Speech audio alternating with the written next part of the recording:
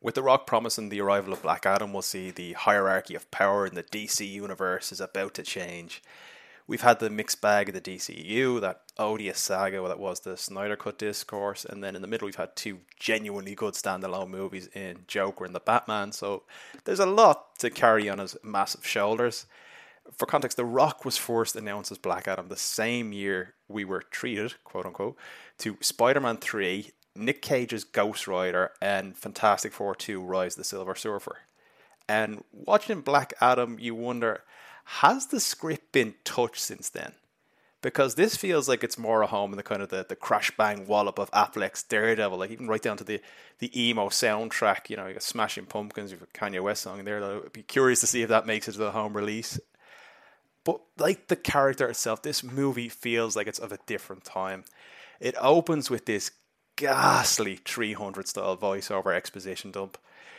We then go back to modern day. We're introduced to one of the main protagonists, an archaeologist by the name of Adriana, who is absolutely fucking horrendous in this, and her son Amon, who is somehow even worse than she is. Her and her team get accosted by these muscled up Brits who look like they've wandered off the set of the latest Steven Seagal straight to video. She manages to wake Black Adam from his slumber. He downloads the Arkham Asylum game's fight engine, apparently, because he's doing that thing where you hover for a second, slow motion, and then attack, hover, slow motion, attack. It just looks like a cutscene from one of those games. This kind of leads us nicely to the first problem with Black Adam. First thing he does when he gets out is save Adriana. Now, this character is supposed to start as a stone cold villain and then become this morally ambiguous anti-hero. Instead, he literally arrives in full hero mode. Always doing the right thing, leaves no room for character development.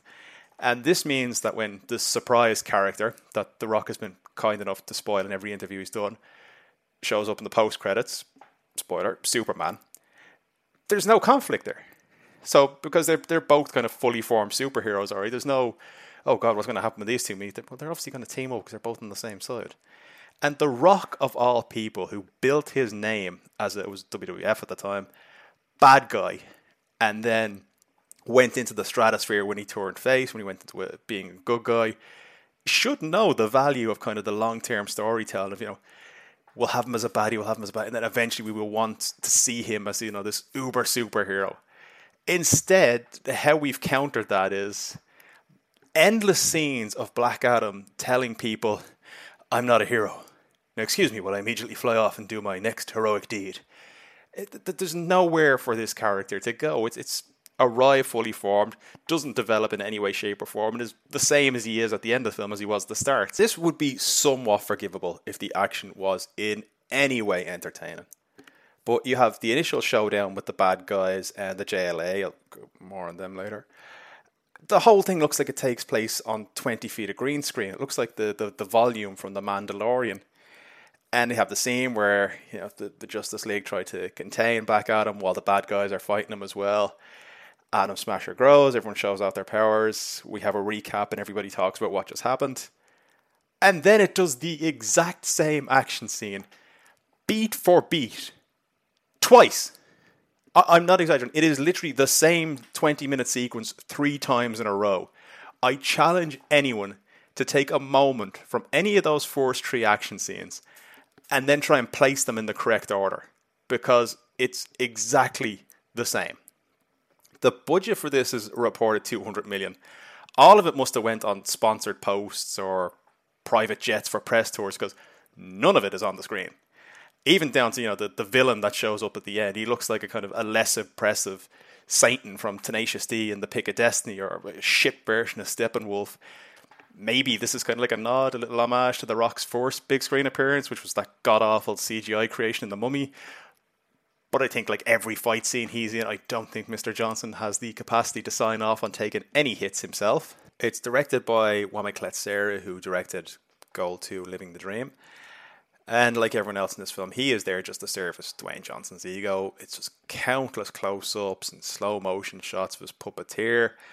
I wouldn't be surprised if there's behind-the-scenes footage where you can actually see strings on the man. Pierce Brosnan is Dr. Fate. He is literally asleep for most of his scenes. Occasionally he'll wake from a slumber and spout some nonsense, check his bank balance, and then just doze off again. You've Noah Centineo as Atom Smasher. This guy was cast as He-Man at one point.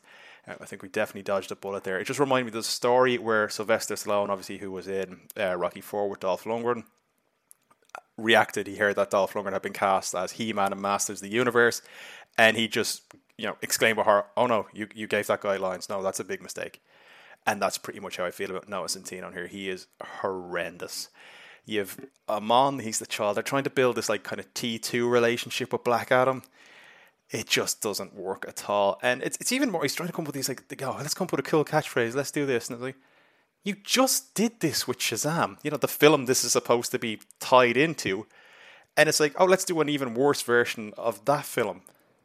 It's like The Rock hasn't seen any other superhero films or anything else outside of his own little bubble with this, which, I wouldn't be shocked if he has. Because he seems to think that Henry Cavill's Superman is this be-all, end-all that all the fans seem to want. And they don't. He had Man of Steel, which didn't do particularly well. Batman vs Superman, which, considering who was in it, should have done better. Then you had 2 iterations of Justice League, which again didn't do great either outside of a hashtag on Twitter.